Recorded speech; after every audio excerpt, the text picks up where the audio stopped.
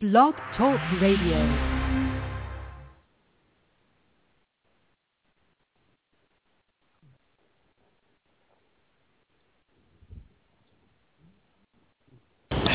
Oh, sorry about that, and I hope everybody's listening to me so far. This is Grimmy, the Unkept Out speaking.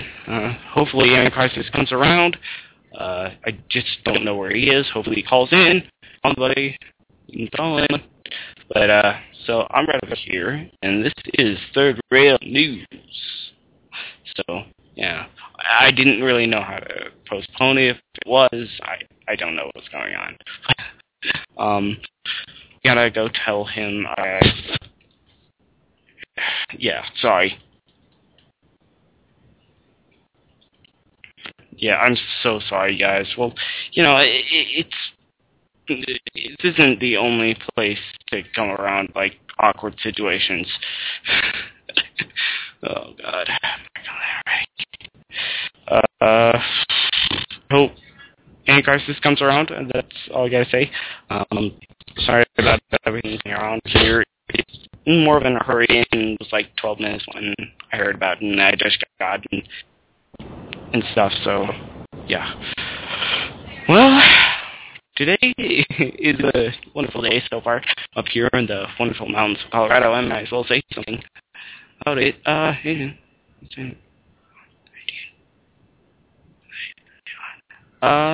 Well, anyway, I guess kind of did it, but I'm so sorry. Sorry. I feel like crap. I don't know what was going on. Yeah, I'm so sorry about this, and I forgot. I didn't know how to postpone it. I'm so sorry, bud. I really am. So I guess that's him. Hey. Hey, dude, are you there? Yeah, I'm there. Hey, this is Bo from Sidetracked. Oh wow, hey Bo, what's going on, dude? I noticed you were having a little trouble there, and I think I know why. Because your buddy was just on our show, and he said that your show was on at 12:30. So he told us to come on at 12:30, and like I saw the link, and I clicked on it so it would be open, and I saw it was at 12, and I'm like, which one's it going to be? So I think he's not going to be here till 12:30. I just tweeted him though. So wait, 702. Who's this? Is he there? Hello, Scott. Hello. Hello. Scott, you there? Here. Well, I mean, everybody's talking about here. The whole panel's on so far. Okay, cool. Let's see who. So right. we got. Who do we got here? We got. Oh, there's one that's on the Skype number, just 1111111, and then 702. I don't know. That's Scott. That's Scott. Oh, the 702 number. Okay. And Yeah. I don't know. And I know it's Bo, and I know the 740 number is you, Bo. But is this Anti-Crisis? Look on the side. He's not speaking. He's not speaking. Lou? I don't know. Lou? I don't know what's going on. All of the all I can hear is you and Bo. Oh. Yeah, that's all I hear is Scott, me, and you. So if there's a fourth person, I can't hear him. It's fine. Well, shoot. So, anyway, how you guys doing? pretty good, pretty good. We just had a show. We didn't get to a whole lot of the topics or nothing, but we got sufficiently sidetracked as we're supposed to on our show. Right. That's the name of the show. Right. We named it that for a reason. See, that's a game me and Bo have. If we get through the whole show and he gets to talk about all his topics, then he wins. But if we get sidetracked and we miss a couple, I win. Yep. So that's how we work. All it's right. a game. 740, you're on. Is there another person from 740 on there? Yeah, well, actually, yeah, 740. Is that him? Hello, 740? Hello? I don't hear anybody else talking. Hello? Well, and how's my, the volume so far, like, with all the speaking? Well, no... You're a little garbled. I can understand you, but you're a little garbled. Yeah, you've got, like, minor cutting in and out, but it's, like, so brief that we can still know what you're saying. It's not that bad. Okay. Hopefully. Good. Hunky-dory, then.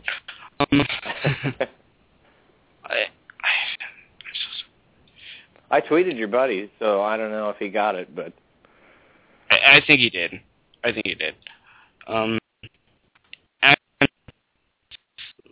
Let's see, the 111 number was 111.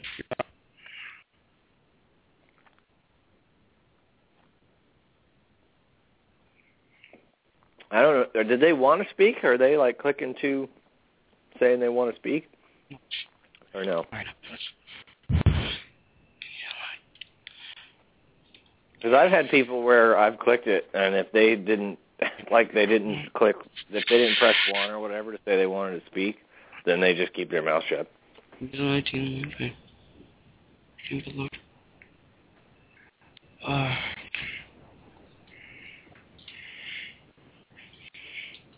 Minor. All right. Well, yeah. What were you guys kind of speaking about around the last Blue Beano? Let's see here. Well, there were some topics that I didn't get to that I was going to try to get to, and one of the people that was listening to the show, they tuned in just for those topics, and I didn't get to them. One of them was like I got this new job where I'm bartending, and but it's at like the Lafayette Hotel, and they have these events. So I got to sit in on the local Marietta College Republicans. They had like a little meeting. And I thought it was just a little interesting because I really just wanted to reiterate that the Republican Party has just gotten so sad. So sad. I mean, even with the young ones are even... It's like they don't have ideas of their own, so they just repeat what the old farts are saying, and then they get like patted on the back afterwards, like, you're doing really good, kid. And it's like, he's just saying what you said. He has no ideas of his own. That's really sad. You should be sad right now, not patting him on the back. But Bill Johnson was there, and he's like the state rep in our area. And I wanted to point this out because, like, there's, the whole global warming thing that's making it extremely cold right now. Because everybody knows that if you turn your heater on to, like, super maximum, it, like, heats through to the other side and starts at 0 again. So that's how heating works, apparently. When you blast it, it'll get so hot that it's cold. Ice sheets, where are they at? Michigan, Lake Michigan, there are ice sheets? It's, the article said the Great Lakes, so I think it's probably most of them. They have record ice sheets. And you could see them in pictures. They're big. I don't know if you go skating on them, but they're pretty big. Anyways, like, so Bill Johnson's at this thing, and he's saying, he's telling all the young people to listen to Frank Luntz. He's like, if you ever watch Fox News and you see a man by the name of Frank Luntz, he's a staunch conservative. It took everything in my being to not just shout out the fuck he is. He is not a staunch conservative. He is whatever you will pay him to be. That's what he is. He's a whore. I mean, he's the guy, his nickname is the Spin Doctor. Because I don't know if you've ever heard of his name, Frank Luntz. Do you know who Frank Luntz is? Yeah, well, my mom heard the name. told I don't about know it. He's the guy, he's got really ugly teeth. He's got really bad teeth, looks kind of like Porky Pig. And you see him on Fox News usually. He's like the guy, you ever watch the debates? Like when they were doing the Republican debates last time? Did you watch those? No. No? I did. Well, anyway, he's like the guy, for anyone that might be listening that did watch him, just for entertainment value. Like, that's why I watch him. That's my football. You know, I eat popcorn and yell at the TV screen. But, so, anyway, it's like, so like after the debates are over, they do the little stupid focus group thing, you know, at the end where they have like a room full of idiots that are dressed in like, I mean, you've got like 60-year-old women in tube tops that have been smoking their whole life. You know the people. And anyways, like, and they're asking them like political questions. And I'm going, you guys picked this group on purpose because they're stupid. Dude. You're just making everyone at home feel foolish. Anyway, he's the guy asking the questions. It's Frank Luntz. That's him. So for anybody that didn't know who he is, maybe now you know who he is. But what a lot of people don't know about him is he is the person that we have to thank for no longer hearing the term global warming. He is the guy we thank for that. Oh, he's the guy that came up with the term climate change. Yep. The liberals went to him because he's the spin doctor. He is literally paid to phrase things for politicians.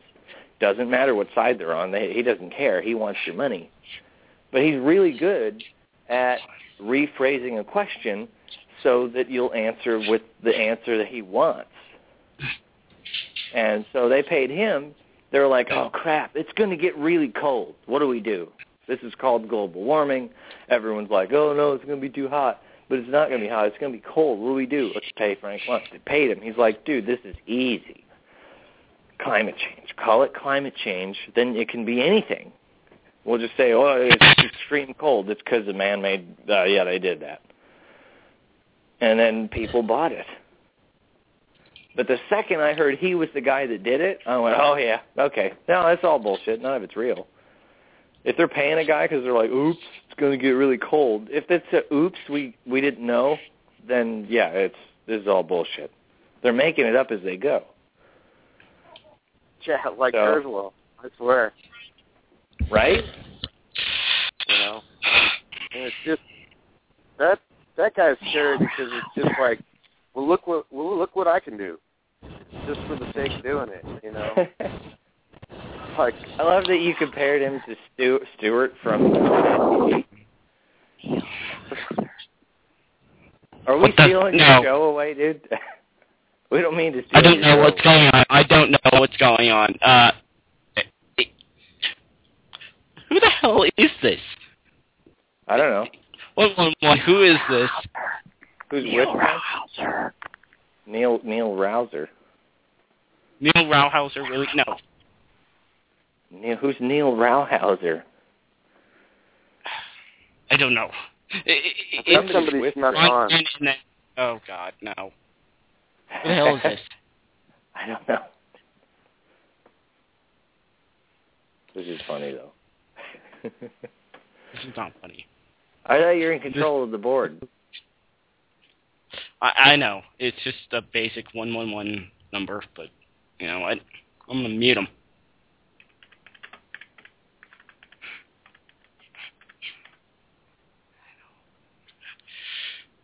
Do you hear the whispering? Is it, or is that somebody in your house? I don't know if I should be hearing whispering right now. That's what's creeping me out. Oh, Scott's got some fear game on. He's trying to scare me. Is what he's doing. No, I am playing the game though. That's the bad part. That's the horrible thing of it. And I'm like at a stuck point, you know, where it's like I got to figure out the pattern. Right.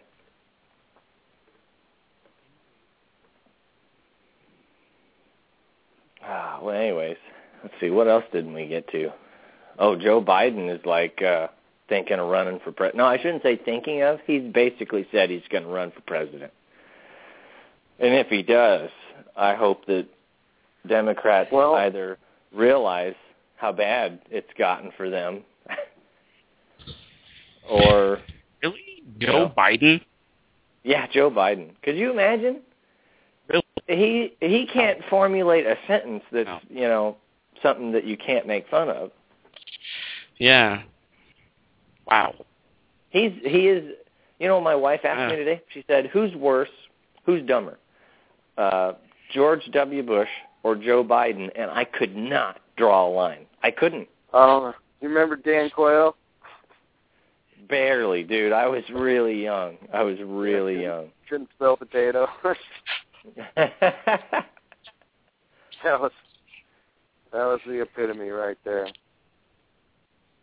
Couldn't spell potato. He would be the first potato president. Joe Biden would be. Oh, dude, I just got a tweet back from Antichrist 73. He says he's getting on.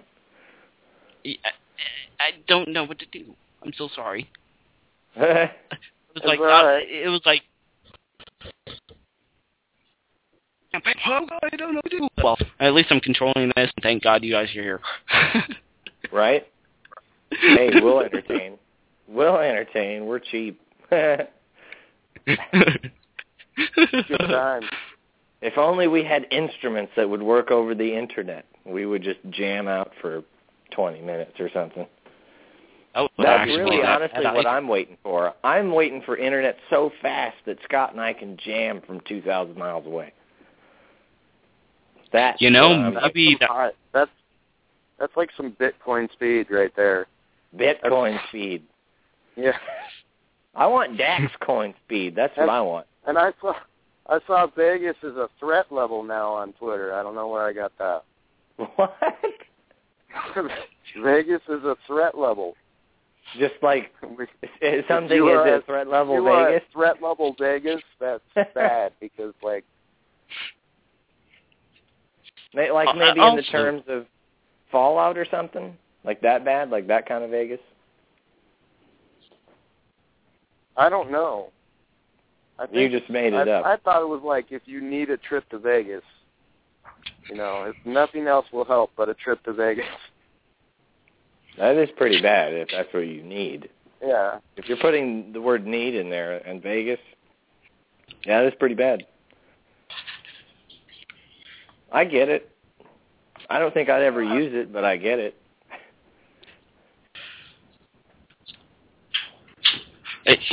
And how do you feel about David Laurie Vanderbeek kind of being as governor for Nevada? Oh, we spoke to him. He's a cool guy. Yeah, he's been on the show, hasn't he? No, he didn't come on our show. We went on We the People Ohio. Their blog. Oh, that's right. And he was talking with them. He's an awesome guy. I like him. I like him a lot. Yeah. Nice. And I mean, I really do like his podcast for Occupy Freedom and stuff like that. It was really interesting. And I like his platform and everything like that. It's really, really fun. He seems to be really open and truth-based. I subscribe to his YouTube channel. Yeah. Right? I've seen some of his YouTube videos.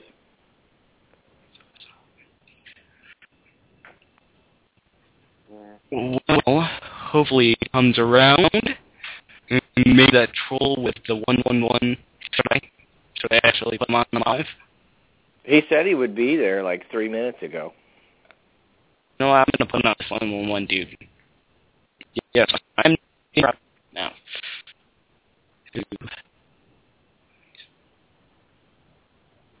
No?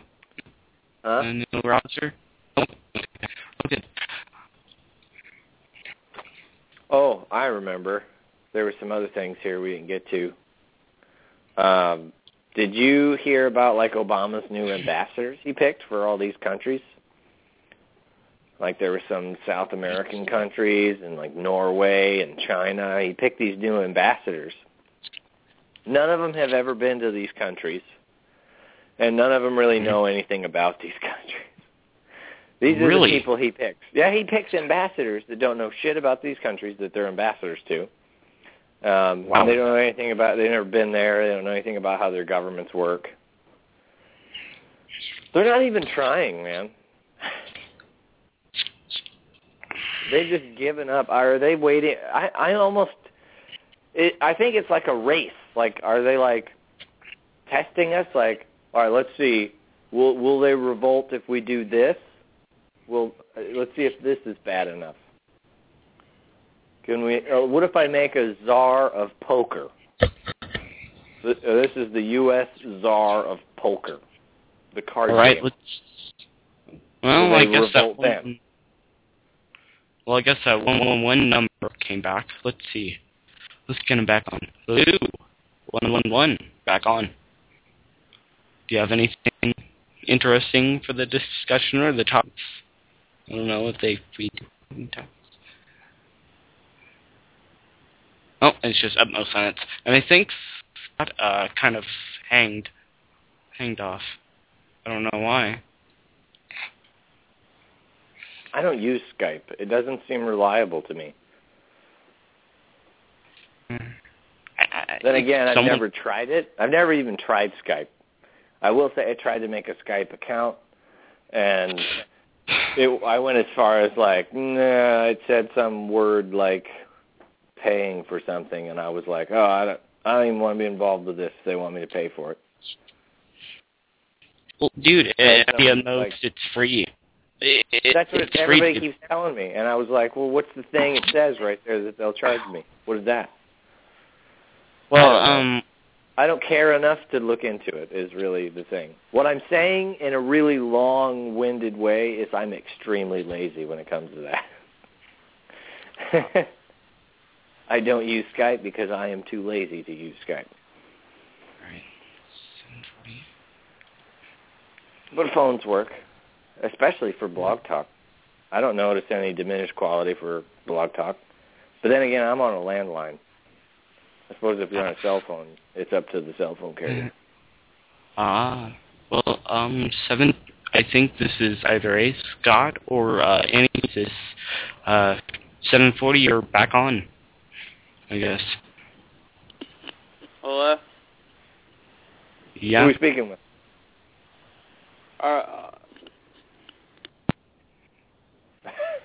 Did they hang up? It sounded like they hung up. Yeah.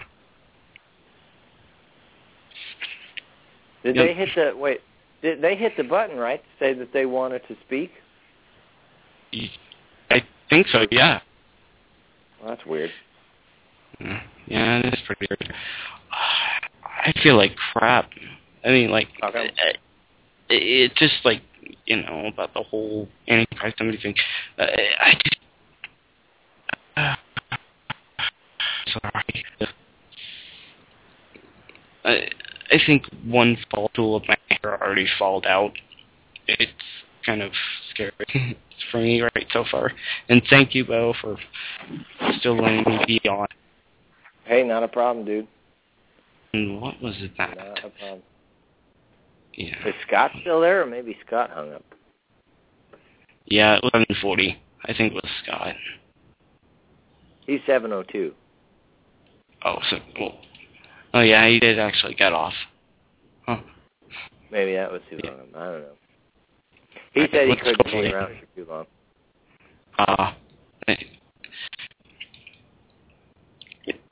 Now, is there anything else that you really find pretty interesting so far? Let's see here. I'm looking at the topics that I didn't get to. We already talked about Joe Biden, Texas. Oh, hey, did you hear about that? Yeah, that's right. I only touched on this at the end of my show. I didn't get to talk about it. We got really sidetracked. But did you hear, dude, about the Texas grand jury that sided with the citizen that killed the cop, and they let him go free? Yeah. Really? A really, really big step in civil rights against, police abuse, especially if they're excusing a murder, which is not murder because here's the situation. The cop comes to the house with a warrant, but instead of just knocking on the door, waiting for the homeowner to come to the door, explaining that he has a warrant and this is why, open the door like you're supposed to, instead the cop shows up, busts down the door and gets shot. Didn't say a word. He had a warrant, but he didn't say one word. Just busted down the door, and the homeowner apparently was armed, and he just shot the guy. And then realized, oops, that's a cop. Oh, shoot, dude. One of these guys was trying to call in. Are you still there? Yeah, I'm still there. Oh, you just got really I'm still there. I'm still there, okay. dude. Yeah, I forgot that it was on mute. Oh, I think the other guy that's from 740, he was trying to call in. He says he keeps getting cut off. Yeah. He just tweeted me that. So, I don't know. He said he can hear us when he calls in, but then he gets cut off. All right. And then here, I'll give the other number right over here. Guest call-in number 646-92-999-1480. Yeah, that's the number I gave. Really? Yep. Or is it? Well, that's the guest call-in number, so I guess... Oh, the host call-in number. Okay. Okay, so I give him the 866 number. Okay. Oh, here it is. Ready, set, 1, 2, 3, you're live. Hello? Hello? Who are we talking with? Hello? Hey. Yeah. Is it working this time? It's working. Oh my gosh, must have been the NSA cutting me off. Well, Are the guys like from the Blog Sidetrack Talk Radio. still on There's here? a lot of problems. Yeah, we still hear you. Oh yeah, I'm the kid from Marietta. Ah, Jonah. Yeah. Oh, nice. Well, I just talked about the Marietta thing. You missed it a minute ago. Oh, But, damn. Well, I don't know anything about the young Republicans anyway. Well, it was just the same old. You could probably guess. It was basically a room full of old people and young people. The young people were from Marietta College. And the young people just repeated whatever in the world the old people said, and the old people patted them on the back, said they were doing a good job. Oh, just like all the other ignorant sheeple. Yeah. No ideas of their own, no will of their own. They just, they follow along. They just follow. They agree with the masses. The other thing was, like I was telling you, the Frank Luntz. I told you about that on Twitter, and I already explained it on here. But that was the other thing, was Bill Johnson was saying Frank Luntz was a staunch conservative, and I took everything I had to not yell the fuck he is. He's not a staunch conservative. Don't want to lose that Lafayette job. No, any job you get nowadays, it seems. Oh, I hear you. I can't find anything around here. I just saw the numbers. It was like 21 or 20, I can't remember. It was 21 or 26% of people. Oh, no, that's what it was. It was 21% of people under the age of 26 are unemployed. Yeah. I'm surprised it's not more than that. Yeah, me too. But I wonder if they're just getting those numbers from people that are registered under unemployment. That's usually the case, meaning everything's really skewed. Because when I lost my job, I didn't file for unemployment. I just went out and found another job.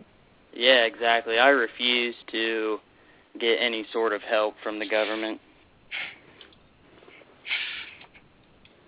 And now, I'm normally of the mind, if you pay taxes, you should probably take advantage of that fact, because let's all face it, taxation is theft. If you had a choice to opt out, they wouldn't throw you in jail for doing so. Exactly. So for me, I've always been like, you know what? I hate the government as it is. Bleed them dry. I don't care. So I used to feel the same way. I used to be like, no, you shouldn't siphon off of the government. But then I'm like, well, why do I care? I hate the government. You should abuse the system until they're dead. I don't care what it is. I have had it with them, and I care not who abuses the system, because they might think, oh, this is a great thing. No, you're bleeding them dry, and you're going to destroy the entire government, which is actually what I want, come to think of it. So well, that makes sense, but it also makes me think, if you get on that stuff, maybe like food stamps and all that, you're just buying into what they're trying to do, possibly, you know? Oh, I get that. But there's people you can't explain that to. Yeah. For those people, I would rather push them over the edge like lemmings. That sounds really bad when I say it. But I'd rather be like, no, just carry the whole system with you. Off the edge. Thanks. Exactly. I'd be happy to see it crash and burn. It's going to crash and burn anyway. It's not going to last. So why not make it go faster? Yeah, why not? I did meet a guy at the Lafayette. Nice guy.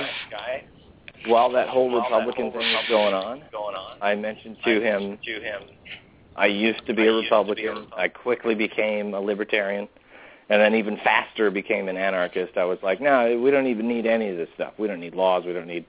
And people think I'm outrageous when I say, like, we don't need traffic laws. They're like, you're nuts. And I'm like, no, think about it. If you're coming up to, say, a red light, or no, say you're coming up to a green light, and that means the other people have a red light. You get this false sense of security, like you can just plow through that intersection, right? Like nothing's going to happen. You never in a million years would think someone would be as much of an asshole to run that red light, but they do. And people get in wrecks at intersections all the time. It happens like every day. Well, you had a good point on your show. I mean, what did everybody do before all these laws? You know? I mean, well, people still live their lives. You had to think about it. You didn't have a choice. You had to think and consider your own safety. Yeah. And now we let other people do that for us. Right. We think a law... there's so many people that think law prevents things from happening. It never has done that. That's never been the function of law. I think this is Anti-Crisis 73. Is this you, my friend? Yes, I'm so sorry. How are you guys? How are you guys tonight? Good. I think nice most of you to join us. Most of you guys, yeah, my God, it's so funny. My Firefox crashed, and to switch browsers for me is like, oh my God, it's like fucking brain surgery. But thanks for joining us. What's crashing and what's burning? I heard those two descriptive words. Government. Yeah. I was just mentioning, like, we were talking about welfare and people who siphon off of the government, and I was saying, like, I used to feel like a lot of people feel like you shouldn't do that because it's irresponsible. It is irresponsible. But I also would rather get the crash over with sooner than later, you know. I'd rather it happen while I'm young than like when I'm 65 and then it crashes when I'm like old and slow and my bones are weaker, all that type of stuff. Let's get it over with now. So yeah, just siphon off the government, take it off the cliff sooner so that we can fix the problems and realize we don't need them. Yeah, so you're suggesting like the quick Band-Aid, rip it off approach. I'm with you. Can you imagine being like a baby boomer, like 65, 70 right now? Like the panic I see in the grocery store on these people's faces as you know, they transition from sort of the lackadaisical middle-class life into the hustle and bustle of manual labor or Walmart or whatever. Yeah. Yeah, I've got relatives like that. They live on their Social Security check. If there's wind or word that maybe the check won't come, it's the end of the world. That's the end of their world. They don't have a retirement. That's what I was going to say. Those things give people, you know, kind of a false sense of security. You know, they become dependent on it. Well, what happens when that cuts off? Their whole world just has been destroyed. Mm-hmm. Well, I think it's important to recognize that, you know, right now, that's the significant majority. You know, I live with 1 foot in this world and 1 foot in a very sort of traditional world that's actually new to me. but it's in like an education setting, and the disparity in what is being focused on, or what's being paid attention to is crazy. I get home sometimes and I feel like I'm a lunatic, and sometimes I get to work and I'm like, what the fuck are these people thinking? As they traipse along. And we all have relatives like that, right? Where if the system pauses or hiccups, it's a significant impact on their 24/7 on their day-to-day life. Oh yeah, try my whole family. Mm-hmm. Well, I mean that. It's more and more of our families. Agreed. And I don't know at what starting point everybody in your family started at, but there's no arguing the fact that the middle class is diminishing. And I got inspired to do the show because I've kind of been in and away out of the Twitterverse, and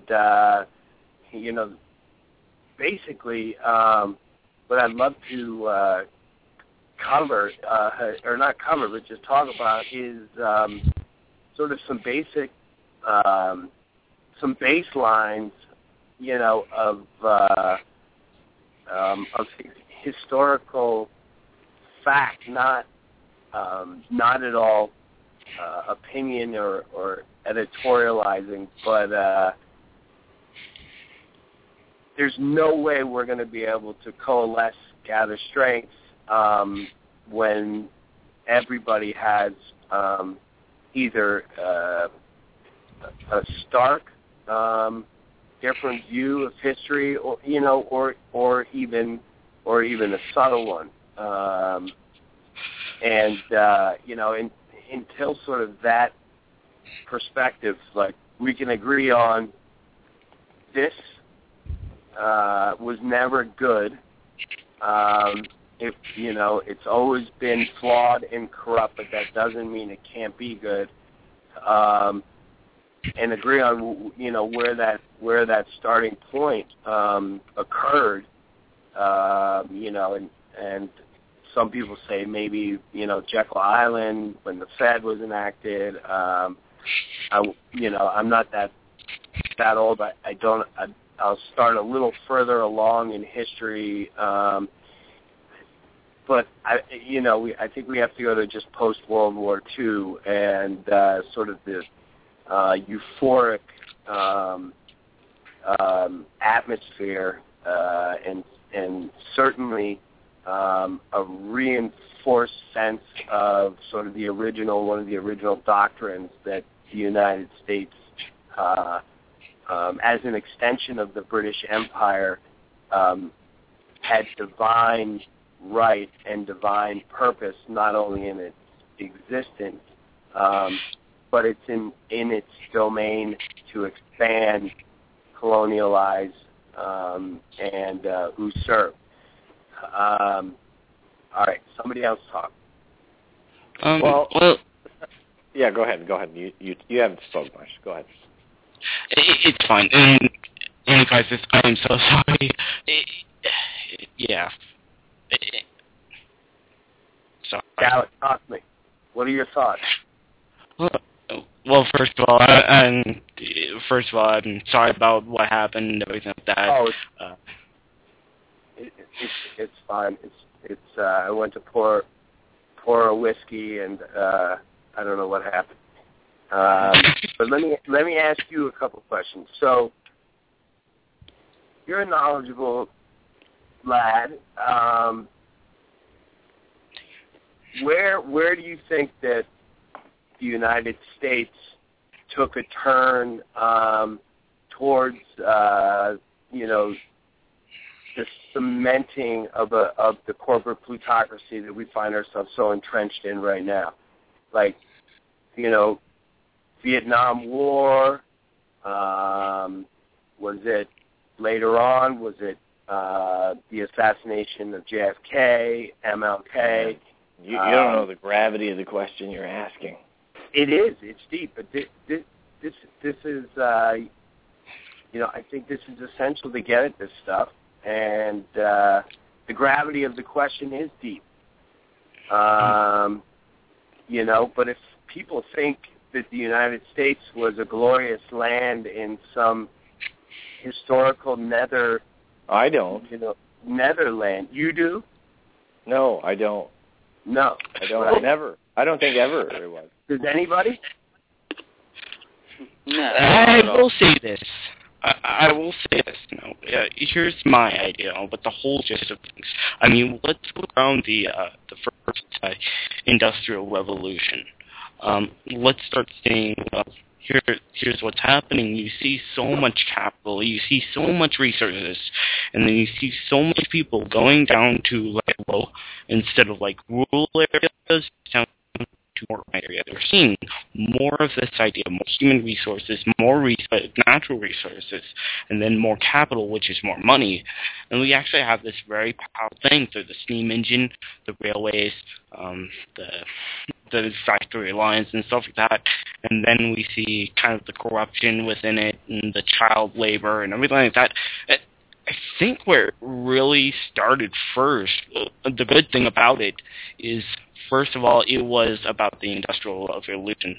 But it's now, and then we got another thing, I mean, with the bad and everything like that, I don't know. I think it just accumulated. I mean, all the problems for the for sure. I mean, through the Act 1871. I mean, all these big ideas where people come around just grew and made it the corporate kleptocracy or fascism that we have today. Yeah, I think it goes back further. Yeah. In fact, he evoked the exact same thought. But go ahead. How much further? Well, if you want specific, I would go to the very first heinous incident that I know of in America regarding Europeans being here. And what I'm saying is basically, first off, we all know the Pilgrims came here initially, blah, blah, blah, and they were having a really hard time. Literally 50% of them died almost immediately. They could not handle it. They were having a very hard time. I think it's 78%. Oh, even more then. Okay. I guess I could be off with the numbers. I'm just rattling off the top of my head, but yeah, it was an incredibly high mortality rate. I know it was pretty bad. It was really bad, and they were struggling. And the Native Americans came to their aid. They saw that they were not a threat, and so especially if they're diminishing in numbers that greatly, they were like, okay, without us, they're going to die anyways. If they dare attack us, it really doesn't matter. So they helped them.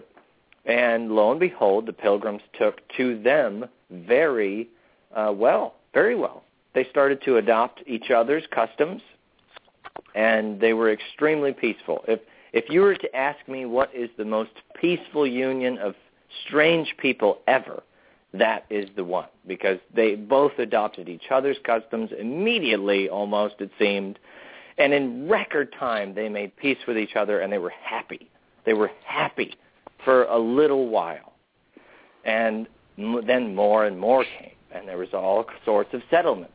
And it gets to a point, I don't remember the names, and I wish I did, because if I said the names, you could go look this up, and you would go, oh, it's very accurate. But I really don't remember the names. It's too late at night. But anyways, a couple generations goes by, and there gets to a point where Native Americans are buying guns and trading for guns and firearms, which everybody had firearms and guns. That's normal. Just like way back when, everyone had a sword at their side, and it was normal. You just carried a weapon because you never know when you're going to need it. And so Native Americans amassed their own guns and had their own weapons, and it was viewed as normal. Well, at some point, it made settlers a little skittish. This is way after the Pilgrims, though. This is a few generations of children later. And at some point they said, you need to turn in your weapons. And the Native Americans said, why? You know, we have weapons just like you do. I don't see what the problem is. And they said, well, we think that you're planning on attacking us with them. And the only way we'll believe you aren't going to attack us with them is if you hand them over. And they said, hey, all we want is peace with you. We're not your enemy. And so they handed them over, not even reluctantly. They thought that showing that they were that trustworthy, that they would reciprocate. And they did not. They slaughtered them. And I think that was stone number one overturned in the horrible history that is America. It's not a pretty history. There's so much gore. There's so much violence. There's so much force in what built this country that I don't think that people today understand what they're even saying when they ask for more government force. Because when you look back on our original history, the blood that started was so cold. It was so cold blood that you almost want to weep for, like, you don't. To me, I see stuff like that, and I'm like, you don't understand. You're ruining what could be the most amazing thing ever in the world ever. Just your one stupid act could ruin that, and they did it anyways. You brought me right, really to the point that I think I wanted to make, and if you guys will indulge me, I'm going to rant for a second. But let me put forth this: the United States, was originated as a corporate charter from the British Empire. To land at Jamestown, 1607, I think it was, maybe a little later. It was a business enterprise, nothing more, absolutely nothing more. Jamestown suffered a mortality rate of something like 90%. Wow. As far as the crown was concerned, they resorted to cannibalism, and this was all like, European on European. They were so... The interaction between the Native American or natives and these Europeans was minimal at best. Couple incidents, but from archaeological digs, the conditions were appalling: starvation, cannibalism, etc. Multiple times, word was sent across the ocean in boats for help. At this point, the Crown assessed the situation from a strictly fiduciary standpoint, realized that the cost would exceed any margin that they could gain on the endeavor, and essentially terminated. But there was one stubborn motherfucker at Jamestown who lived, and he went back to England. And said, there might be some promise here, raised money. So from the outgo, what I put forth is that there was never any intention for any altruistic construct to sort of self-generate in the United States. It's never been anything but looked at as an extension of the British Empire and a corporate and monetary asset. And you could make that argument about, many other countries. The reach of the British Empire is not to be underestimated. It's still extensive. There's still quite a kraken. So that being said, there's, so if it's a purely business endeavor, right? Without, at this point, we don't have any the rhetoric of the Puritans escaping from religious persecution from the king and so on and so forth. At this point, it's purely financial. And so with that sort of genesis, the like sort of the hope for anything that doesn't mirror the intent of the people who financed the trip and then refinanced it several times under the guise of escape from religious persecution and then just straight up colonial imperialism.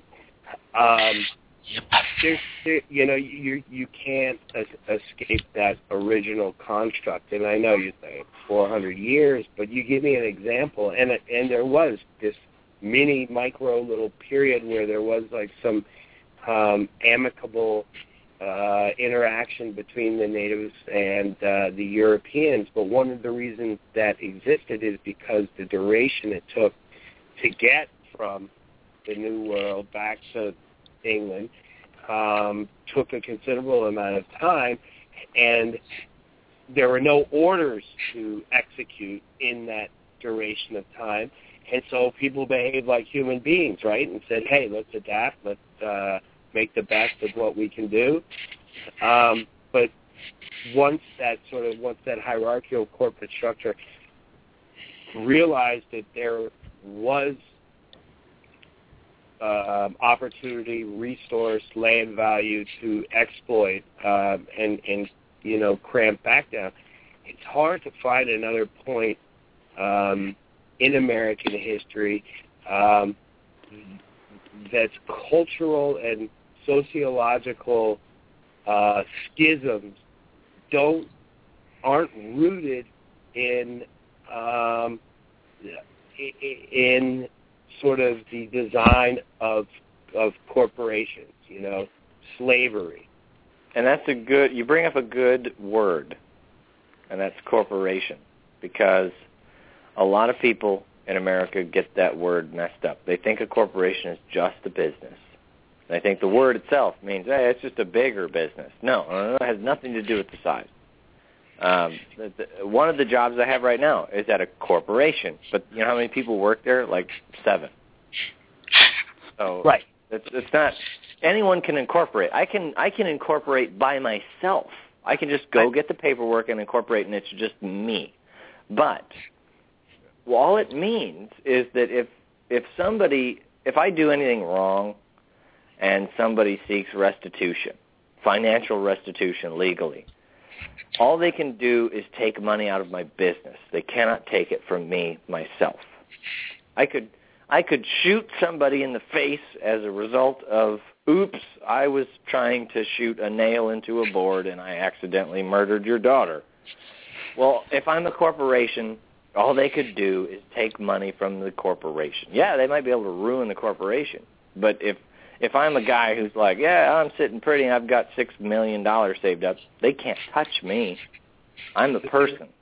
It's important to recognize that there is a difference between a small business structure that doesn't operate under sort of the direction of a board, because you're 100%. I mean, I've had several corporations. I've owned restaurants and bars, and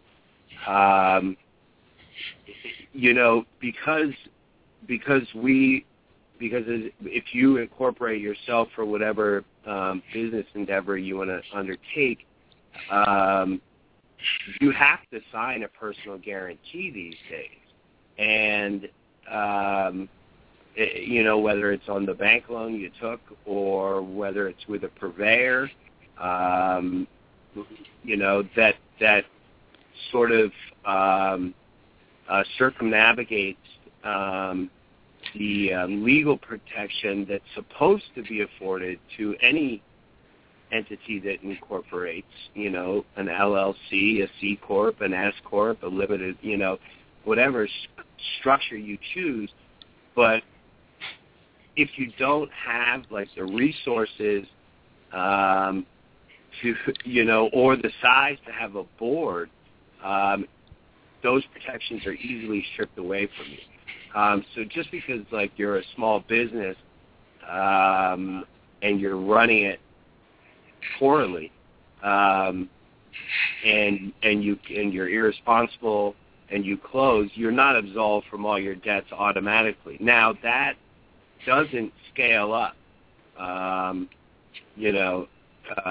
Jamie Dimon doesn't sign a letter of personal guarantee when he borrows, $3.5 million from J.P. Morgan. You know, it's like that old boys club handshake. But if I want a box of tomatoes from my local, produce purveyor, I have to sign a letter of personal guarantee. Well, it's the big deal, though, with corporatehood regarding America. That's one of the cornerstones of where we went wrong, and that comes from our inception, because we had corporate law from day one. The day we were a country, we had corporate law. And I know there's so many people out there that want to down on capitalism. And they say, look where capitalism got us. We've never been a capitalist country. Not once. Never have we been capitalist. We've been maybe state capitalism, which is pseudo-fascism, basically, with some little bits of free market in there. But if it's only free market, technically speaking, by the definition, it's only free market if the government doesn't touch businesses.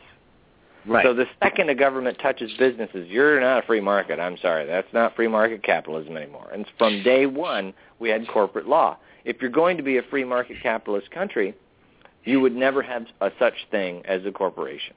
Would not exist. It can't. It cannot exist. A free market means no regulations, meaning you can't have a government step in and say, oh, no, you can't touch this person that owns the business. You can only sue the business. If it's a big, like what you're saying, it doesn't scale up. So in other words, like, for example, Walmart, they pollute annually. And since it's annual, they treat it like an electric bill because they get fines all the time. And people don't know this, but, like, they'll put shit where they're not supposed to put it, like fertilizer and stuff outside where it's not supposed to be, where it'll rain and then it'll put it in the wash, and then the wash goes to the drinking water, and then it contaminates the drinking water a little. But, like, either way, it's like, oh, it's a little, who cares? And it's like, no, you have a fine for that. But Walmart's like, okay, what's the fine? They're like, it's $1 million. They're like, so? All right, so what if we pay $1 million every what? They're like, every month. Okay, cool. So $1 million every month, and we can keep doing this? Yep, sure, go ahead.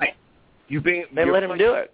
Because I guess that's part of the big difference. If I put my cardboard in the trash dumpster, and my local trash guy fines me, $50, that's a hit.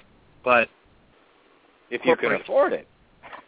But yeah, I can afford it. If it happened all the time, it would start to eat into my bottom line. Whereas in the margins that these corporate conglomerates are making are so incredibly huge that, just consider the fact that you can buy a bag of cello wrapped, what are supposed to be Granny Smith apples from China for $1.99, like a 5-pound bag. The local apples that come from 25 miles away are. Sorry to interrupt. My bad. Sorry to interrupt, but we got about 60 seconds left, and everybody, if you guys want to do overtime, let's do it. So if you guys want to come on in, do it with the guest callers, Canadian Glenn, Breakbeat, Junkie, even the guest 9364. Do it. Come on in. 30 seconds. Wait, where's overtime? Do we just stay on the line or what? Yeah, we're gonna stay on the overtime. Oh, okay. Did you say Canadian Glenn's here? Yep. He is? Where's the chat room? Is there a chat room? Yep. Oh, hang on. Let me refresh because I don't see a chat room. Oh, I have a quick question for you guys. Oh, there it goes. Okay, I see it. Okay, go ahead. I'm sorry. How do you start these blog talk radio things? I'm really interested in that, and I just like to know how to get involved with it. Oh, it's free if you want to do, like, what I do is a 30-minute show, and that one's free. So what, do you just sign up at Blog Talk Radio, or? Yep, and you can do it. But there's a limitation on what time you can do the show. That's why I do mine at 11. Okay. But they also give away 30-day free trial memberships, and what you can do is you can go down to your old 7-Eleven or Circle Jerk or whatever it is and get your prepaid Visa card, and you can get as many free trials as you want. And that kind of opens up a few more time slots and stuff. It's an incredibly accessible format. I had my script blocker on my Firefox browser. Holy shit! There's a lot of stuff attached to Blog Talk Radio. But I haven't. I've looked for another format that has sort of the chat room, the radio, and the phone, and the Skype. Those are all good features, But yeah, I think it's super cool, man. It's super cool just to do it and chat, right? Yeah, I think this is cool as hell. I've never done anything like this, and it's pretty badass. I kind of want to get involved with it. I really do. Do it, bro. It's good. Some great shows that are on Blue Vinyl. Vino. Get it right. Sorry, Vino. I knew. Yeah, I thought it was Vino too. No, it's Italian for wine. It's Italian. Oh, okay, I see. I think the first time I saw it, I thought it was Blue Vinyl, like just on the Twitter stream couple years back. Blue Vino. Hell yeah. Have you ever drank some Blue Vino? I have not. Somebody told me there is blueberry wine. I have not tried it, but ever since they told me, I've wanted to try it. But no, the name comes from, honestly, it's not very a long story, but like I had a drummer one time and we were like messaging back and forth, like trying to come up with band names. And I don't know, he said blue something. And then I was drinking wine at the time. And I was like, oh, hey, how about Blue Vino? I think my wife might have actually suggested using Vino. And so I was like, hey, how about Blue Vino? And he's like, yeah, that works until we figure something out. And ever since then, I've never changed it. And so that's been my band name since, 2007 or 8. And it wasn't until I met Scott that Scott looked it up, and he said, dude, nobody has that name on anything. And so I started, making Reverb Nation pages, and MySpace at the time was still big, and Twitter and all that stuff. So now if you Google search Blue Vino, we're like the top 5, 6, 7, 8, 9 search results. Brilliant! That's awesome. Yeah. Oh, yeah. So we landed a good name. I've kept it for that reason, and it works because I like blues. Blues is kind of my root thing. We don't play a whole lot of blues, but we love the blues. Do you guys ever play locally or anything like that? That's kind of the tricky situation. Is Scott, the other member of the band, is in Las Vegas, so we don't play local shows. Okay, I see. We did when we were in Vegas, and I used to play by myself if I had all the bandmates cancel, which happened every now and again. But I could play a show by myself. I've done it before. I did it over at the I can't remember the name of the place. It's a little bar off of 7th Street in Parkersburg. The something pub. I can't remember the name of the place. But anyways, I've done it before. I can do a show by myself. It's not that hard. I play keyboards and I sing. So with a keyboard, you can do quite a bit. You can make up for some of the people that aren't there.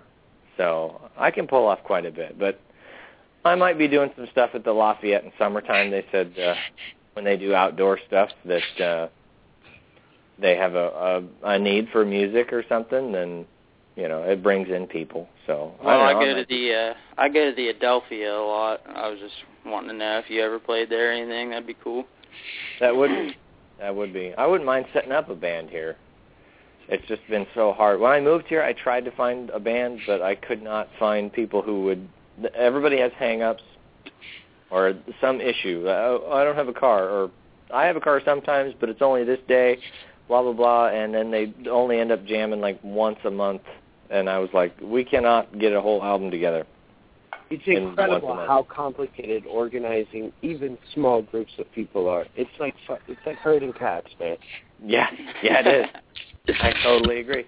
Dude, I've protested locally by myself because it's so hard. I just said, screw it, I'm going by myself. I don't care. I don't care if no one else is there. I'll be the only guy in an anon mask and a sign, and I'll just stand in a corner where I know there's a shitload of traffic. And it works really well. You would be surprised at the support you get by yourself. Yeah, you get the sympathy card and then the sort of the wave rolling. Right. Well, I get a lot of like, dude, you got a lot of balls standing out here on your own. I'm like, and I'm usually the guy like, well, why aren't you? You feel the same as me? Why aren't you standing here? And I'm pissed. How come you're not as pissed as me? To where you're like, you know what? It's Saturday. I got nothing to do, and it's 5. I'm going to go stand on a street corner with a sign and an anon mask and just be like, I'm mad about this today. People are scared of the criticism. That's really what it is. But that's the point. If you're wearing a mask, you could say, my name's Jigs Casey. Yeah. What are they going to do? Look me up? Okay, good. Look me up. I don't care. The point is, did you look at the sign, and do you feel the same way? Yeah. Yeah, I'm with you. I admire you. I think that that was a good point. Made though, like sort of. I think one of the biggest factors that inhibits people from getting out there is, how they'll be viewed. And it is a good question, right? If shit gets hectic, and like real hectic, and people start dying, what are we going to call the people who die? Martyrs? I don't think so. I don't think that'll work real well.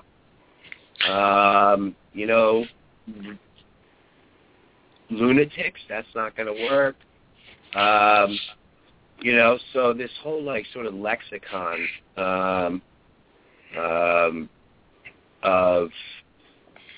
automatically categorizing people who are passionate about something to sacrifice not only like their public image but their own personal well-being. Until that becomes something that's like truly and deeply admired again, instead of sort of excellent point. Admired. That's a good word. Because right now, it's kind of like ostracized, and people are like, yo, that guy, what the fuck, he's taking shit so seriously. But we got to stop being so cool. Like, we got to start taking some stuff pretty seriously at some point. Well, what I like about saying the word admired is because look at who people do admire. That was one of the things that the Republican thing that they had at the Lafayette here locally in Ohio. They would mention, they'd like quote Jefferson or they'd quote George Washington. And for me, I'm like, I'm sorry, I actually know history. And they're not really that great of people. They're not. I mean, Jefferson had some good quotes, but he's also a hypocrite. If I had 5 hours, I was getting to that exact point. Our founding fathers are the people who happened to be at the top when everything coalesced. Your point's right on the money, man. Those guys aren't some sort of saintly, above human. Right. They were just. And these guys were flawed. They were new to morals and ethics. They were new to it. They were just figuring it out. But they had damn good manners.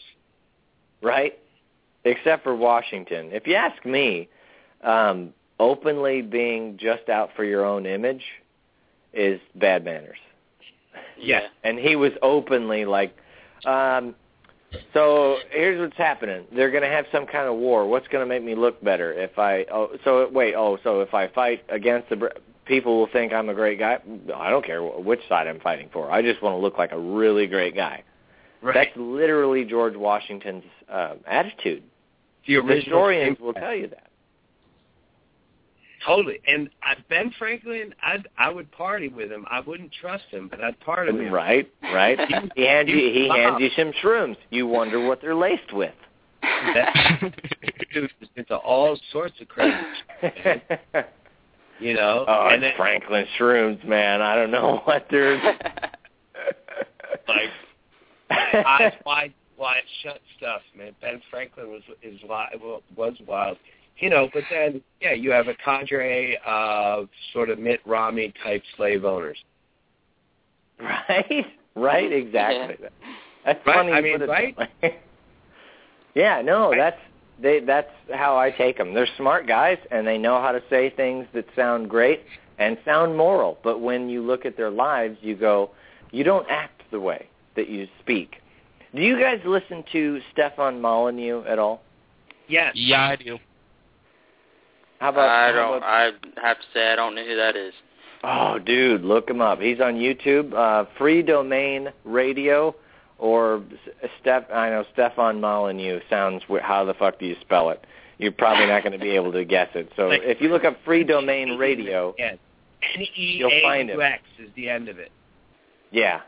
Okay. N-E-A-U-X. But he's a great guy. He's an anarchist, and I implore you to try to find a flaw in his theories. And his theories are very basic. Anyone can understand what he's talking about. And I implore you to say he's wrong about ethics and morals, because when it comes right down to it, any kind of force against somebody else's will, if you're the initiator, that's the key word, in any scenario, because I've gotten into arguments with people and I have left out the word initiate. And they go, well, you're doing force. And I'm like, oh, fuck, I didn't say initiate force. But initiating force is immoral. I don't care who you are. Initiating force against another human being is immoral. And I think everybody can agree. If I walk up to someone and I go, yeah, you're going to do this, and I force them into it, and I, kick them over and handcuff them and force them to do something, they're going to go, oh, yeah, it's totally immoral. And I go, okay, if you don't pay your taxes, that's going to happen. So is it moral? And people go, well, I mean, you got to pay your taxes. Don't you want roads? And then I go, like, first off, you don't even know what you're talking about. Roads don't come from your income taxes, you idiot. They come from the fucking gasoline tax. That's where your roads come from. So first off, if you want the answer to, well, how do you get roads, how about the government goes away, the gas companies keep the, quote, tax price, and they fucking pay for it because they're going to go out of business if there's no roads for us to drive on. I'm pretty sure they'd be happy to pay the local road dudes because it's not a, like, have you seen Office Space, the movie? Yeah. Okay, you know the part where the Bobs are talking to the dude who's really freaked out about losing his job? Oh, man. Well, there's this really great meme. It's one of my favorites on the Internet where they take a anarchist or libertarian perspective of that. And so the dude who's freaked out about losing his job is the government, and the Bobs are regular people just trying to figure out, what are we going to do? And they go, okay, so what do you do here? And he says, well, I make sure that the roads get built. And they're like, oh, okay, so you physically go out and build the roads. And he's like, well, no, I pay people to build the roads, private businesses to build the roads. And they go, oh, okay, so then you personally take your own money and pay them to build. Oh, well, no, that comes from the taxpayers. They pay them to build the roads. And they go, okay, well, why can't the taxpayers just go directly to those people and pay them to build the roads? What do we need you for? Yeah, what do we need? Well, because the taxpayers aren't good with dealing with people, and I'm good at dealing with people. The point being, we don't fucking need them. Everything that we pay into the system pays for things that have come and passed long ago. And whatever's left over, we pay for bloatware. Right. You know, we pay for bureaucracy. You know, shit doesn't go to the motherfucking roads. You know, I mean, first of all, full disclosure, I think that this land mass that we share has the capacity to be a great place to live and do better. The purpose of sort of my diatribe against America is sort of devil's advocate, but I love doing that. You know, and because it can be great, but you know what I see and hear is like surprise and drama and feigned, you know, sort of shocked horror at these terrible things that the government and corporations do. They've always done them. They've done them way worse. They'll do them way worse. They do them pretty bad right now. As on the last show, the cell phones, we have cameras, you know, we're exposed to a lot more. You know, to be surprised that the NSA is up in your ass as much as they are is crazy, you know? That's not. The technology is staggering. The scope, you know, it sort of is like counting grains of sand on the beach. I don't think that they can actually sift through that data. That's a sidebar. But, they've always been fucking watching us or watching people who aren't towing the line, you know?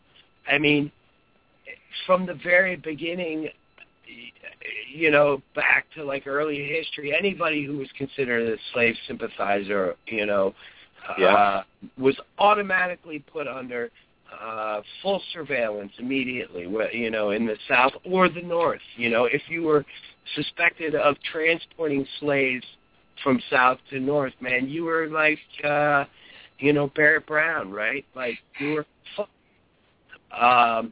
go forward, you know, to the Red Scare, McCarthyism, man.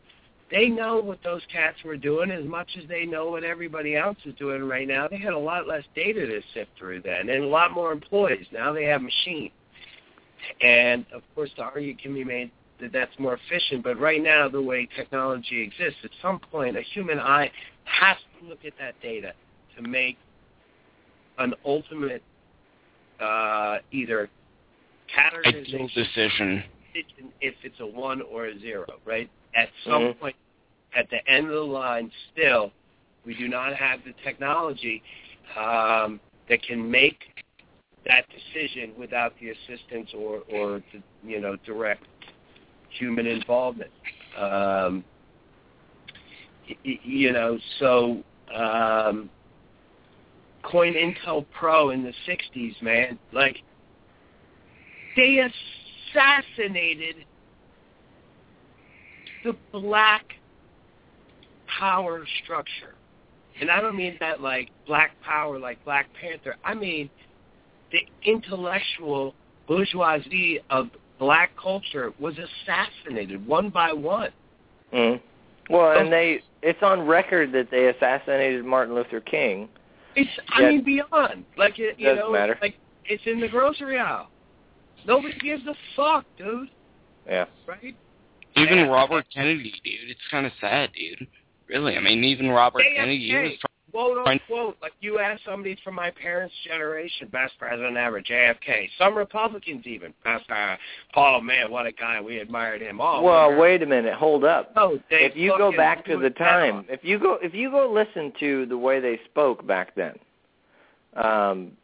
a Democrat back then didn't sound a goddamn thing like a Democrat today. No, you're right. No, I mean, we have neoliberalism now, which has nothing to do with, you know, the Democrats of our parents' generations. And then we have... If there's responsibility in a speech, that's not a Democrat today. They don't give shit about responsibility. No. You know, too much brown acid, man. They've fucking thrown everything by the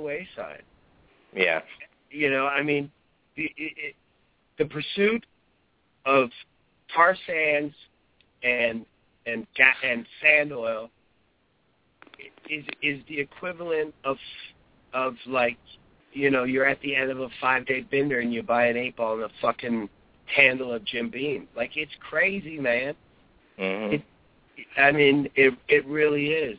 I don't have kids, you know, and to watch parents talk about things like fracking with sort of the blasé, detached attitude that people aren't lighting their drinking water on fire less than 500 or 600 miles away in any direction.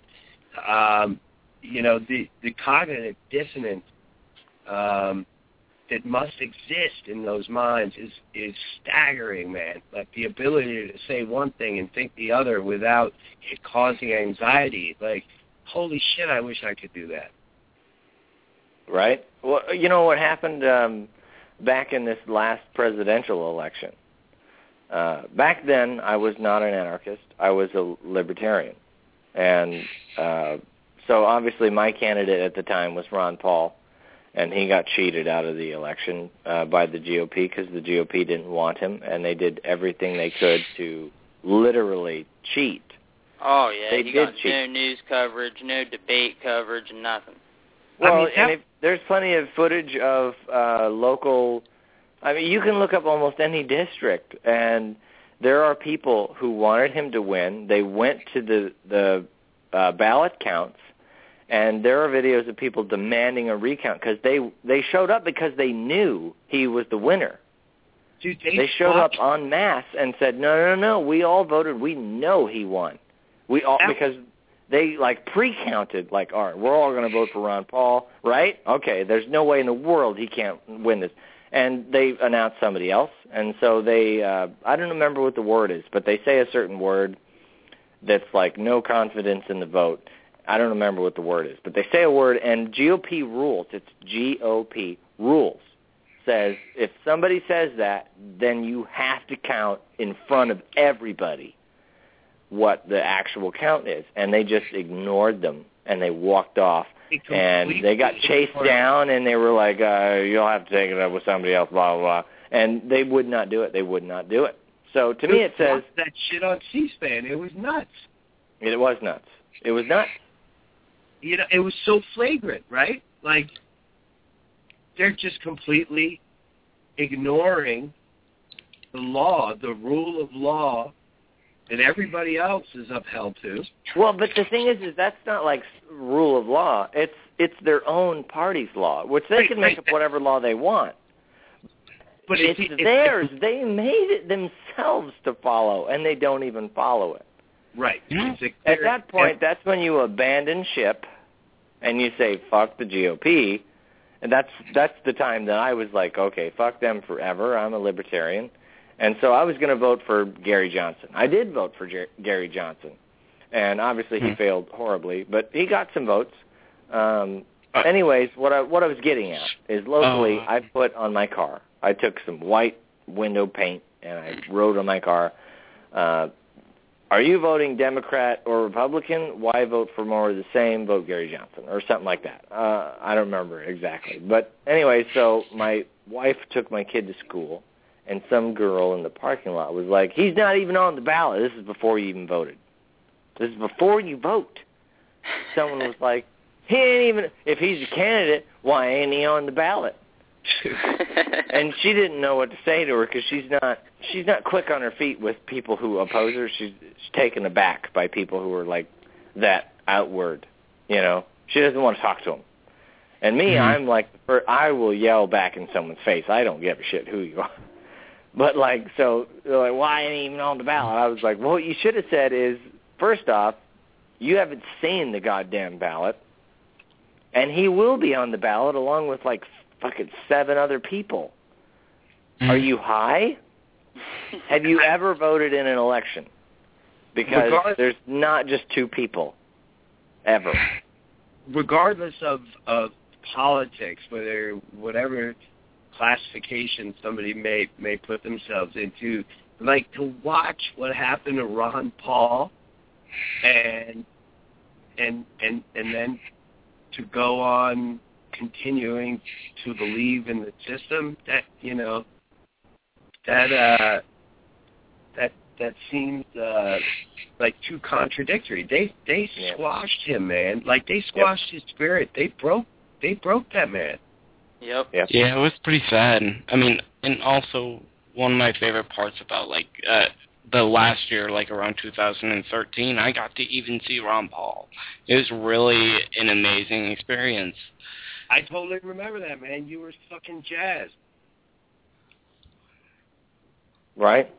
You were psyched. Oh yeah, dude. Did I talk a little bit about it, like, on the last show? Yeah. Wait a minute. Yeah, dude, I remember you said, you asked me, you were like, does anyone have any questions for Ron Paul? And I said to you, do you remember this? You asked me that. And I said to you, I was like, here's what I would ask him if I ever met him. I would say, after everything that's happened, how are you not an anarchist? Actually, because none of this could possibly ever work, ever. And it's proven time and time again. We need to just end it. Yeah, I mean, and what you said about anarchy earlier rings completely true. I mean, the definition is, what no human will impose their will upon. There's no rulers. There's nobody. There's no such thing as a ruling class. We're all humans. Why do we need someone? The fact that anyone thinks a ruler is moral is beyond me. And when you say it like that to someone, they're like, "Well, and I'm like, no, that's what anarchy means. Yeah, everybody thinks it means chaos. Dude, I don't care. You can, I've read Tolstoy. I've read fucking Nietzsche. All anarchy means, I've read Trotsky. All anarchy means is that nobody has the right. Nobody has divine will. No, like you said, man, perfectly. Nobody has the right to impose their system upon another. And somehow it's become equated, with, like, just absolute chaos, black bloc. And it's a goddamn shame, Yeah, it really is. Is Jonah still with us? Is Jonah still here? Yeah, I'm on here. I'm just trying to learn a little bit. Okay, all right, man. I was hoping we didn't fucking scare you away with all the anarchy talk. I don't know. I'm talking to a bunch of wise people right now. I'm trying to learn up. Oh, nice, dude. I was hoping that you weren't all fucking... Because, man, for the other two of you, he's local to where I'm at, so, we're both kind of there's nobody to talk to around here. Nobody. Because there really at all. isn't. There really isn't, man. You can't talk to people like this. If you talk to someone like this, they think you're fucking crazy. I'm like, really? Because I try to use logic. Logic is my friend. Logic, my whole life, has been probably my best friend. Because I can deduce a situation in no time and be like, no, this is what makes the most sense. And the traffic thing, that's the one that's my test. That's my test conversation. Is I don't think we should have any traffic laws. See what they do. Most people freak the fuck out. They're like, you're nuts. And I'm like, no, it's just a false sense of security. We don't need it. I mean, if you're driving a 4,000-pound vehicle, you should be aware of your own safety. If you're not, then you should be fucking scared of yourself because you could kill yourself at any time. Dude, there's models. There's models of traffic based on actual volume and flow in large metropolitan areas that have removed all but some traffic signals, and the traffic runs much smoother and with much less delay. If any of you haven't seen it, there's a few examples. India, for one. If you look up, if you go on YouTube and you type in no traffic laws, you'll get a bunch of videos. But India's one of them. If you watch a video from India, it looks like insanity. But if you look really, really careful, you notice that everyone is so used to it. They're acclimated to, no. I know what to look for. I know when someone's going to stop for me or when they're not, and I stop when they're not. I just can tell. And that's the thing. That's natural order. Natural order is fucking beautiful. And when you see it in traffic, where they're just like, it looks like bugs. It looks like bugs, like ants that are just like crawling all over the place, and you're like, oh my God, how do they not bump into each other? And it's like, what are you talking about? They're used to it. You're not used to it. That's why you're saying, how don't they bump into each other? Because you aren't acclimated to it. It just takes time. We'll get there. But the other thing is, here's the other one. Wait. I was just going to actually bring a better analogy, a roller skating rink. Right? Yeah, I mean, everybody kind of just goes all around, and if somebody drops, somebody picks them up and, just grab them up, and they go all the way around, and it's crazy. Well, you know what's even better than that? New York train station. Oh, yeah. Just look from up above and just watch. Everybody gets to their train on time. How the fuck do they do it? You would think they'd be like, how do I get around? There's 100 people in front of me. No, they just start walking. They just start walking. That's it. And everyone around them adjusts their speed, the direction they're heading, according to who's around them. And that's natural order. A good example of a place, and this is where people get scared. They're like, well, but if you take it away, we're not used to it. What happens? A good example is in England. I don't remember the place, but if you not Google, but if you look up on YouTube the no traffic laws thing, you'll probably find this example that I'm talking about. There was this town in England that had a problem with traffic, and they'd stop at these lights, and traffic would take forever. They were like, oh, it takes like 25 minutes to get across town because of the lights. We just stop, and it backs up, and we got nothing we can do. And they had such a problem with it that the town decided, you know what, we don't know what to do, so let's just give up. We're going to remove traffic laws from this date to this date and see what happens. And so they did it. And then you could get across town in about 9 minutes.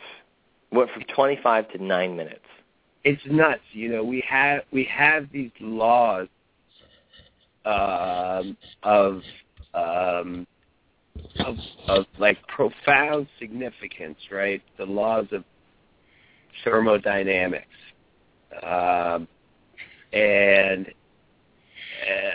on a layman's level, they're not incomprehensible by any means. They are all actually based in common sense. And the second law of thermodynamics, entropy,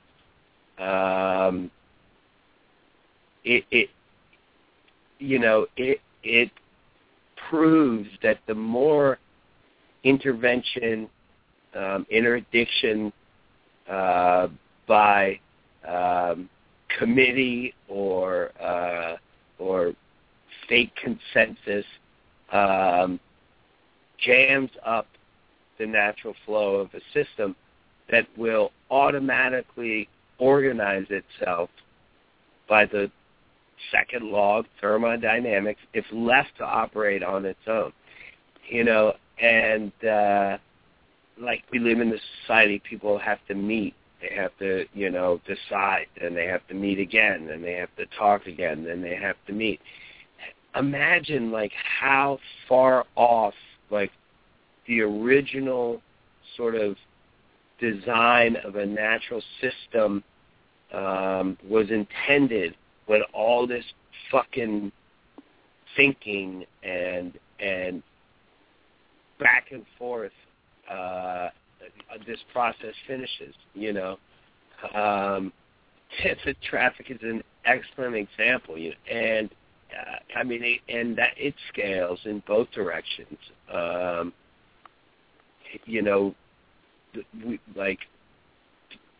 People need to be self-aware that our tendency is towards disorder, and if you can be aware of that fact, you can't prevent it, but you can slow it down.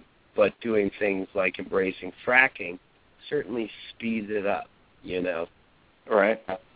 And that was definitely a tangent. But anyway, I think you see my point. It's like We tinker, we overthink everything as a society. Well, we try to solve things that aren't a problem yet. That's what's weird. And that's my point with the traffic thing. Yeah. Because we assume traffic's a problem because some people get into accidents. So they make laws, and do people get in accidents? Yep. Yeah. Yeah, they do, all the time. And so it didn't fix the goddamn thing, so why have them, you know? And people say, like, well, they still do it, though. When I say that to people, let's not have traffic laws, they go, well, then people will do whatever they want. I'm like, people already kind of do that. And they're assholes. They are. You're right. They are assholes for doing whatever they want. But if we had no traffic laws, guess what you would do while you're driving? You would be forced to assume at any moment you might meet one of these assholes. Instead of thinking that everybody just obeys the law. Because, I'm sorry, but who hasn't been driving along and you're like, that guy's a dick, right? Yeah. Because they'll just be like, oh, I don't give a shit, it's a 50, I'm going 75. And you're like, that guy's an asshole, he's probably going to kill someone. And he doesn't. But either way, you're like, he's a dick because the law is 50. Well, who gives a shit? If he navigated it at 75 and he didn't get into a wreck, who cares? Really, does it affect your life? No. You're comfortable at 50? Fine, drive 50. If I'm comfortable at 60, I could drive 60. But if I get into a wreck, guess what I'm not going to do ever again? I'm not going to drive 60. Yeah, so... Exactly. It comes to personal responsibility. What's wrong with that? What is wrong with it? If you die, who gives a shit other than your own family? Why should everybody... Like, I made this meme of this turtle looking out a window. Like, there's this... It's like literally somebody has like a red-eared slider and they propped him up and he's looking out a window. And I made this meme. And I don't think anybody got it but me. But I made this meme. He's looking out a window and I put, I guess they're putting in another light over there. One guy dies, and we all got to suffer. And to me, I'm like, I made that because, like, that's how I feel. I feel like I look out the window, they're putting in a new light, and I'm like, fucking who died that we all have to be like, oh, someone might run this light. There wasn't a light there before. Who died? And just because there's a light doesn't mean someone ain't going to run it. Exactly. Like, India works because the human tendency towards self-preservation kicks in. Works. Yes, it does. And it is interrupted when you put parameters around it, like lights and stop signs. It interrupts it by interrupting the natural flow towards self-preservation. Because what it does is it enrages people. And fucking people pay attention to the lights, the traffic, instead of the self-preservation, you know? And, sorry. I digress. I'm feeling nice. No, that's totally that's my point, is self-preservation. When you're in a vehicle, it's like 4,000 pounds. Why are you not thinking about the fact that you're going 60 miles an hour in 4,000 pounds of metal? Yeah, but why do you need the law to know that? Right. You don't. You should be able to think about it. But it becomes a bore. People talk about driving like it's boring.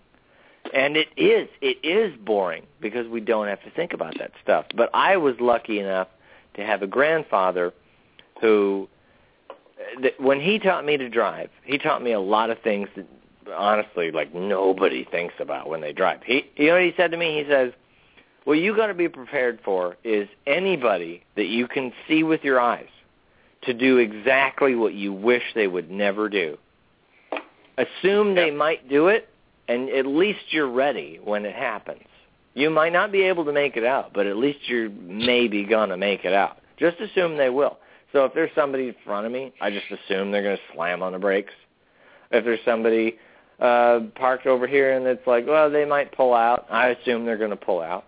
If there's somebody at a red light and I got green, I assume they might fucking run it. And nobody drives like that. Nobody drives like that but me because I was taught that way. I do. I have to say I do. Good. That's self-preservation, man. As a youth, I was a pretty reckless driver. Same here. And then I always had weed on me, so I became a very conscious driver. Oh, yeah, I know all about that. And now I'm at the age where, like, self-preservation is completely kicked in, and nothing gives me a heartier chuckle than when we have snowy or icy roads up here, and I see some jackass go flying by me at 70, and then, like, oh, my God, dude. Where are you at? What state? Vermont. Ooh, I've never been up there. How icy does it get? I think everybody should move here. Really? Yeah. All I've ever seen is one episode of that show that Larry the Cable Guy was in, where he goes around America. Oh. And he talked to some people in Vermont that make syrup, and they were very tight-assed. And I was like, is everyone in Vermont very tight-assed? And then I was like, this is a TV show. There can't be only tight-ass people in Vermont. Yeah, and like the small family farm maple industry, I think, is dominated primarily by tight asses. Hey, more power to them, because that fucking shit is delicious. Oh yeah. Mm-hmm. I always have some buckets up in the spring.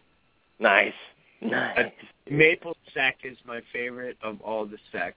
In fact, I hate all the secs except for maple sec.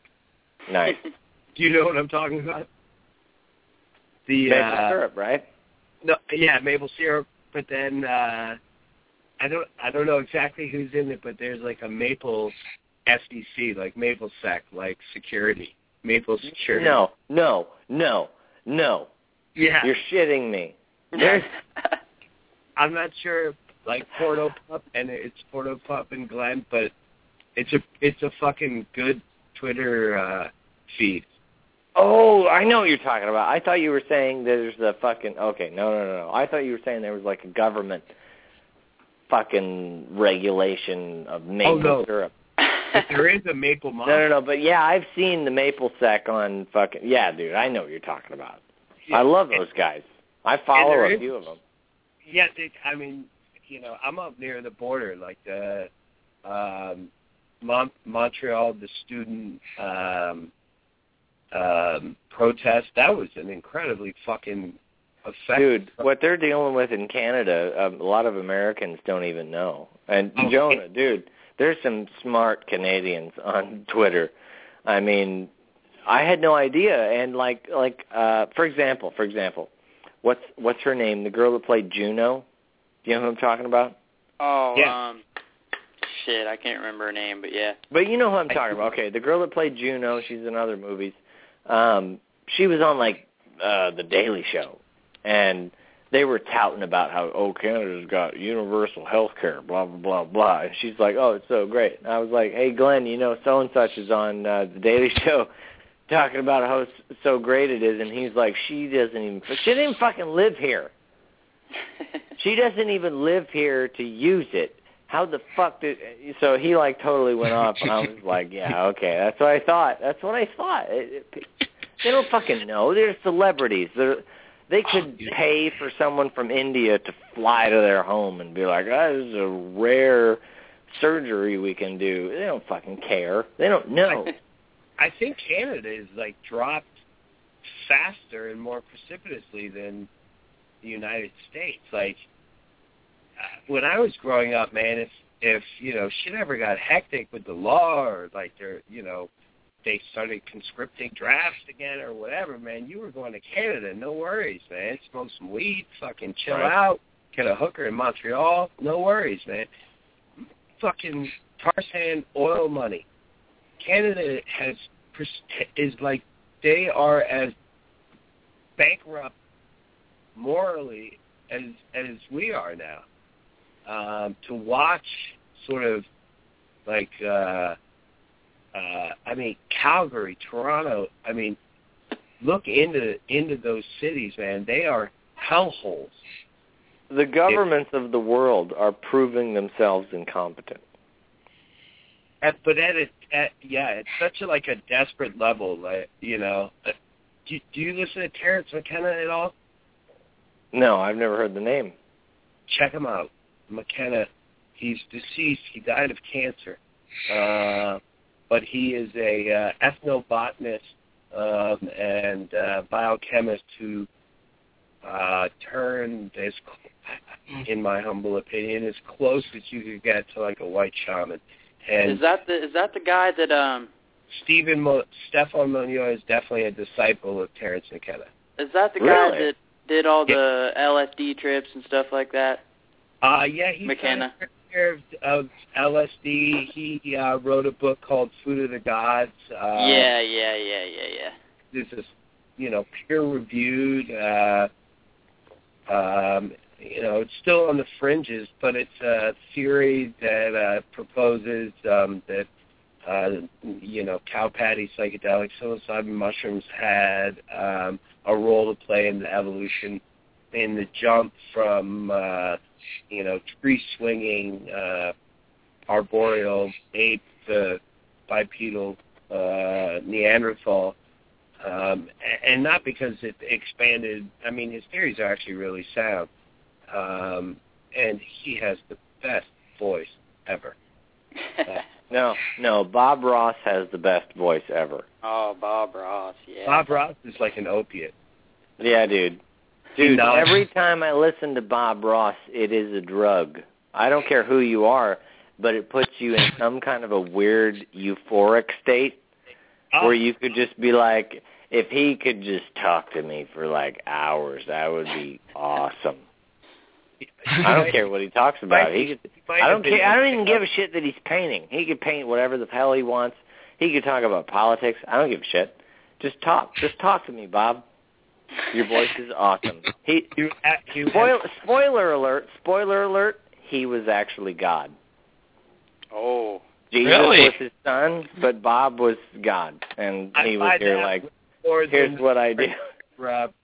They're putting forth right now. Speaking of fake news stories, which we talked about on your show, I think. Wait, I didn't say anything about fake. What was fake? Is there a fake story? He said Bob Ross is God. No, I'm jumping chronological timelines back to your show when we were talking about seeding like fake news stories. What was the fake news story, though? I don't think we had a specific one. I'm pretty sure that was tonight. No, dude, all of the shit I talked about was real. That shit, it's insane. That's why I pick it. No, I know everything you talked about was real, but for a moment we talked about like the what if, you mean, like the cell phone thing? Like Yeah, exactly. Or taking down that's a theory. That's not news, that's a theory. Right, a theory, but like by tagging earthquakes, that on your show, right? We were talking about. I remember that. Hashtag earthquake. That was Scott's method of crashing the stock market. Right. And then I went on a diatribe about the credit bureaus. Right. And then we brought up a fake news story. There was an absolutely priceless fake news story that was really well seeded and well executed about Bob Ross being a cocaine dealer. Google it. It was brilliant. Oh, it was totally fake. Totally, a troll. Was it happy cocaine? It was happy cocaine. It was all happy cocaine. All cocaine is happy cocaine, including meth. Happy cocaine. This is a happy little cocaine. I'm drawing little white clouds, puffy white clouds. They're really cocaine. It's all cocaine. I mean, like, that was a brilliantly executed, like, fake news story, troll plant example. Like Adbusters, right? Okay, let's bring this up. That broad, no feminazis, that woman who has co-opted and usurped, like, overtly the Occupy movement. Have you seen it? Yeah. This bitch who works for Google, who If you guys Dude, the whole Occupy movement got so messed up. Oh, yeah, I saw a lot of stuff up on Twitter about that. What's that all about? Okay. The Occupy movement? Yeah, well, I know what the Occupy movement is, but I saw a lot of stuff about, like, controversy about who actually started it, blah, blah, blah. Well, here's the... Wait, hold up. The initial problem, if you want to get to where it starts, the media turned it into this communism thing, where it was like, they all want communism, and not a single one of them knows what the fuck communism means. And so and the reason they did this is because the liberals paid a shit ton of people to just go stand there and say they want communism. And when they asked them, like, why are you here? They were like, I was paid to be here. So they didn't even have to hide it. At that point, let me interject, at that point in Occupy, I would say it was equivalent to the point where the Europeans were raping and smallpoxing and pillaging the natives, per our earlier conversation. Right. Because there was a moment where the Occupy movement was looked promising, but like at the root of it is Adbusters, and Adbusters is a corporation. They're a liberal corporation run by former members of the Weather Underground, which is an organization that I actually have a lot of respect for, and they went pretty hard in the 60s. Nonetheless, they caught this baby boomer entitlement, like, later age stage sort of virus, where narcissism and sort of megalomania take over, it seems. And Occupy Wall Street developed as sort of a water cooler joke at Adbusters. Adbusters sponsored a couple of cats named Yes Men, who are fucking brilliant. YouTube them, Yes Men. I love the Yes Men. They're great. I mean, those guys, they're heroes, man. They would show up at press releases, large corporate press releases, usually having to do with something oil, Wall Street, something just like overtly offensive, right? And they would get there moments before the actual press representatives of the company, and they would go on stage, onto the podium, on camera, and fucking bawl, dude. And, I mean, more brilliant you cannot get. But it was this mentality that spawned Occupy Wall Street, right? And it transcended it for a moment. Like, it got shit rolling, man. Like, it's worldwide. And it has changed the lexicon of popular uprisings, If whatever you want to take from that, you can diminish it and say, hey, it's the buzzword that they use on the mainstream media. Regardless, occupied, that word is in the lexicon of contemporary linguistics, and it'll be there for a while. Yeah, and right now it means liberals, unfortunately. It does, except in other countries. Here in America, here in America, it's grotesque. Like, and the best thing is to see this crazy bitch, fucking literally embody like the spoiled, rotten, asshole that came out of this. That came out of this convoluted, co-opted. I mean, some of the things that were going on at the camps were horrific, man. I was on the periphery of Liberty Park in New York several times, and it was analogous to a Grateful Dead show or a Fish show at what you call Shakedown Street. Where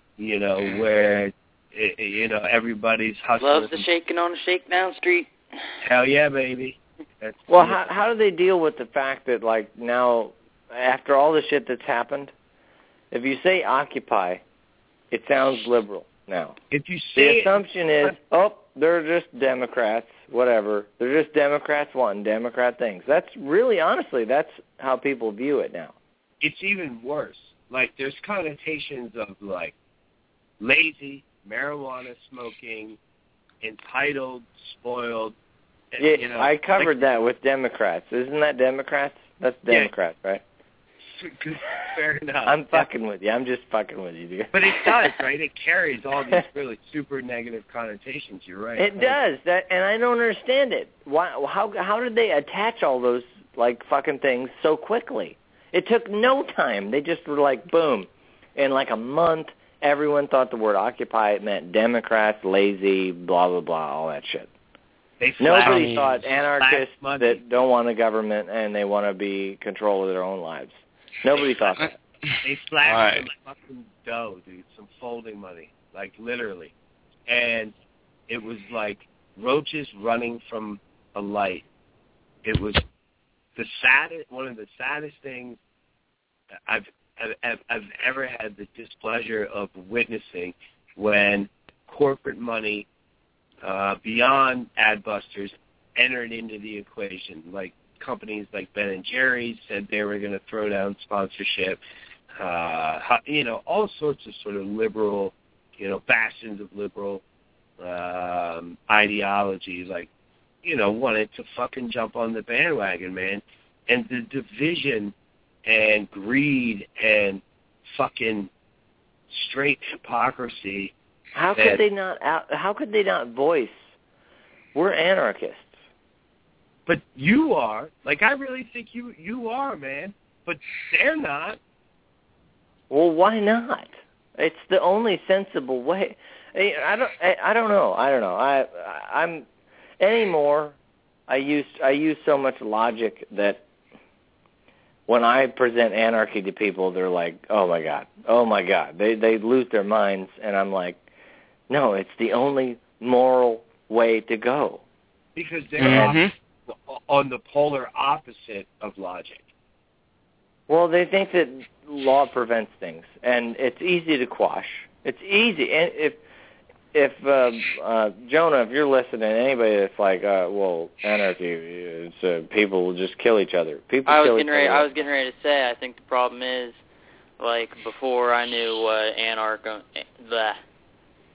say the word for me again. I'm having a anarchy. Before I knew about the actual definition. Yeah, like when I thought of anarchy, I thought of chaos. Everybody does. That's what the news tells people, is anarchy equals chaos. But all it is it means no ruling class. There's nobody in charge. That's it. But doesn't mean you can't have rules. And anarchy aren't mutually exclusive. There can now be here's structure. And then we go back to like entropy, right? The structure will develop if given the time or given the opportunity. It doesn't even take any time. It's proven time and time again. Isolated groups of people operate just fucking fine without all these entrapments. Look at. Have you ever worked a job? Have you ever worked at a job where they tell you, look, we don't try to direct how you do what you do, but we tell you the result we want, and then they just let you do it? Have you ever worked somewhere like that? The only place I've ever worked. Huh? Oh, hang on. Too many people said something. We got 1 minute left, so I guess we're going to go up to final thoughts.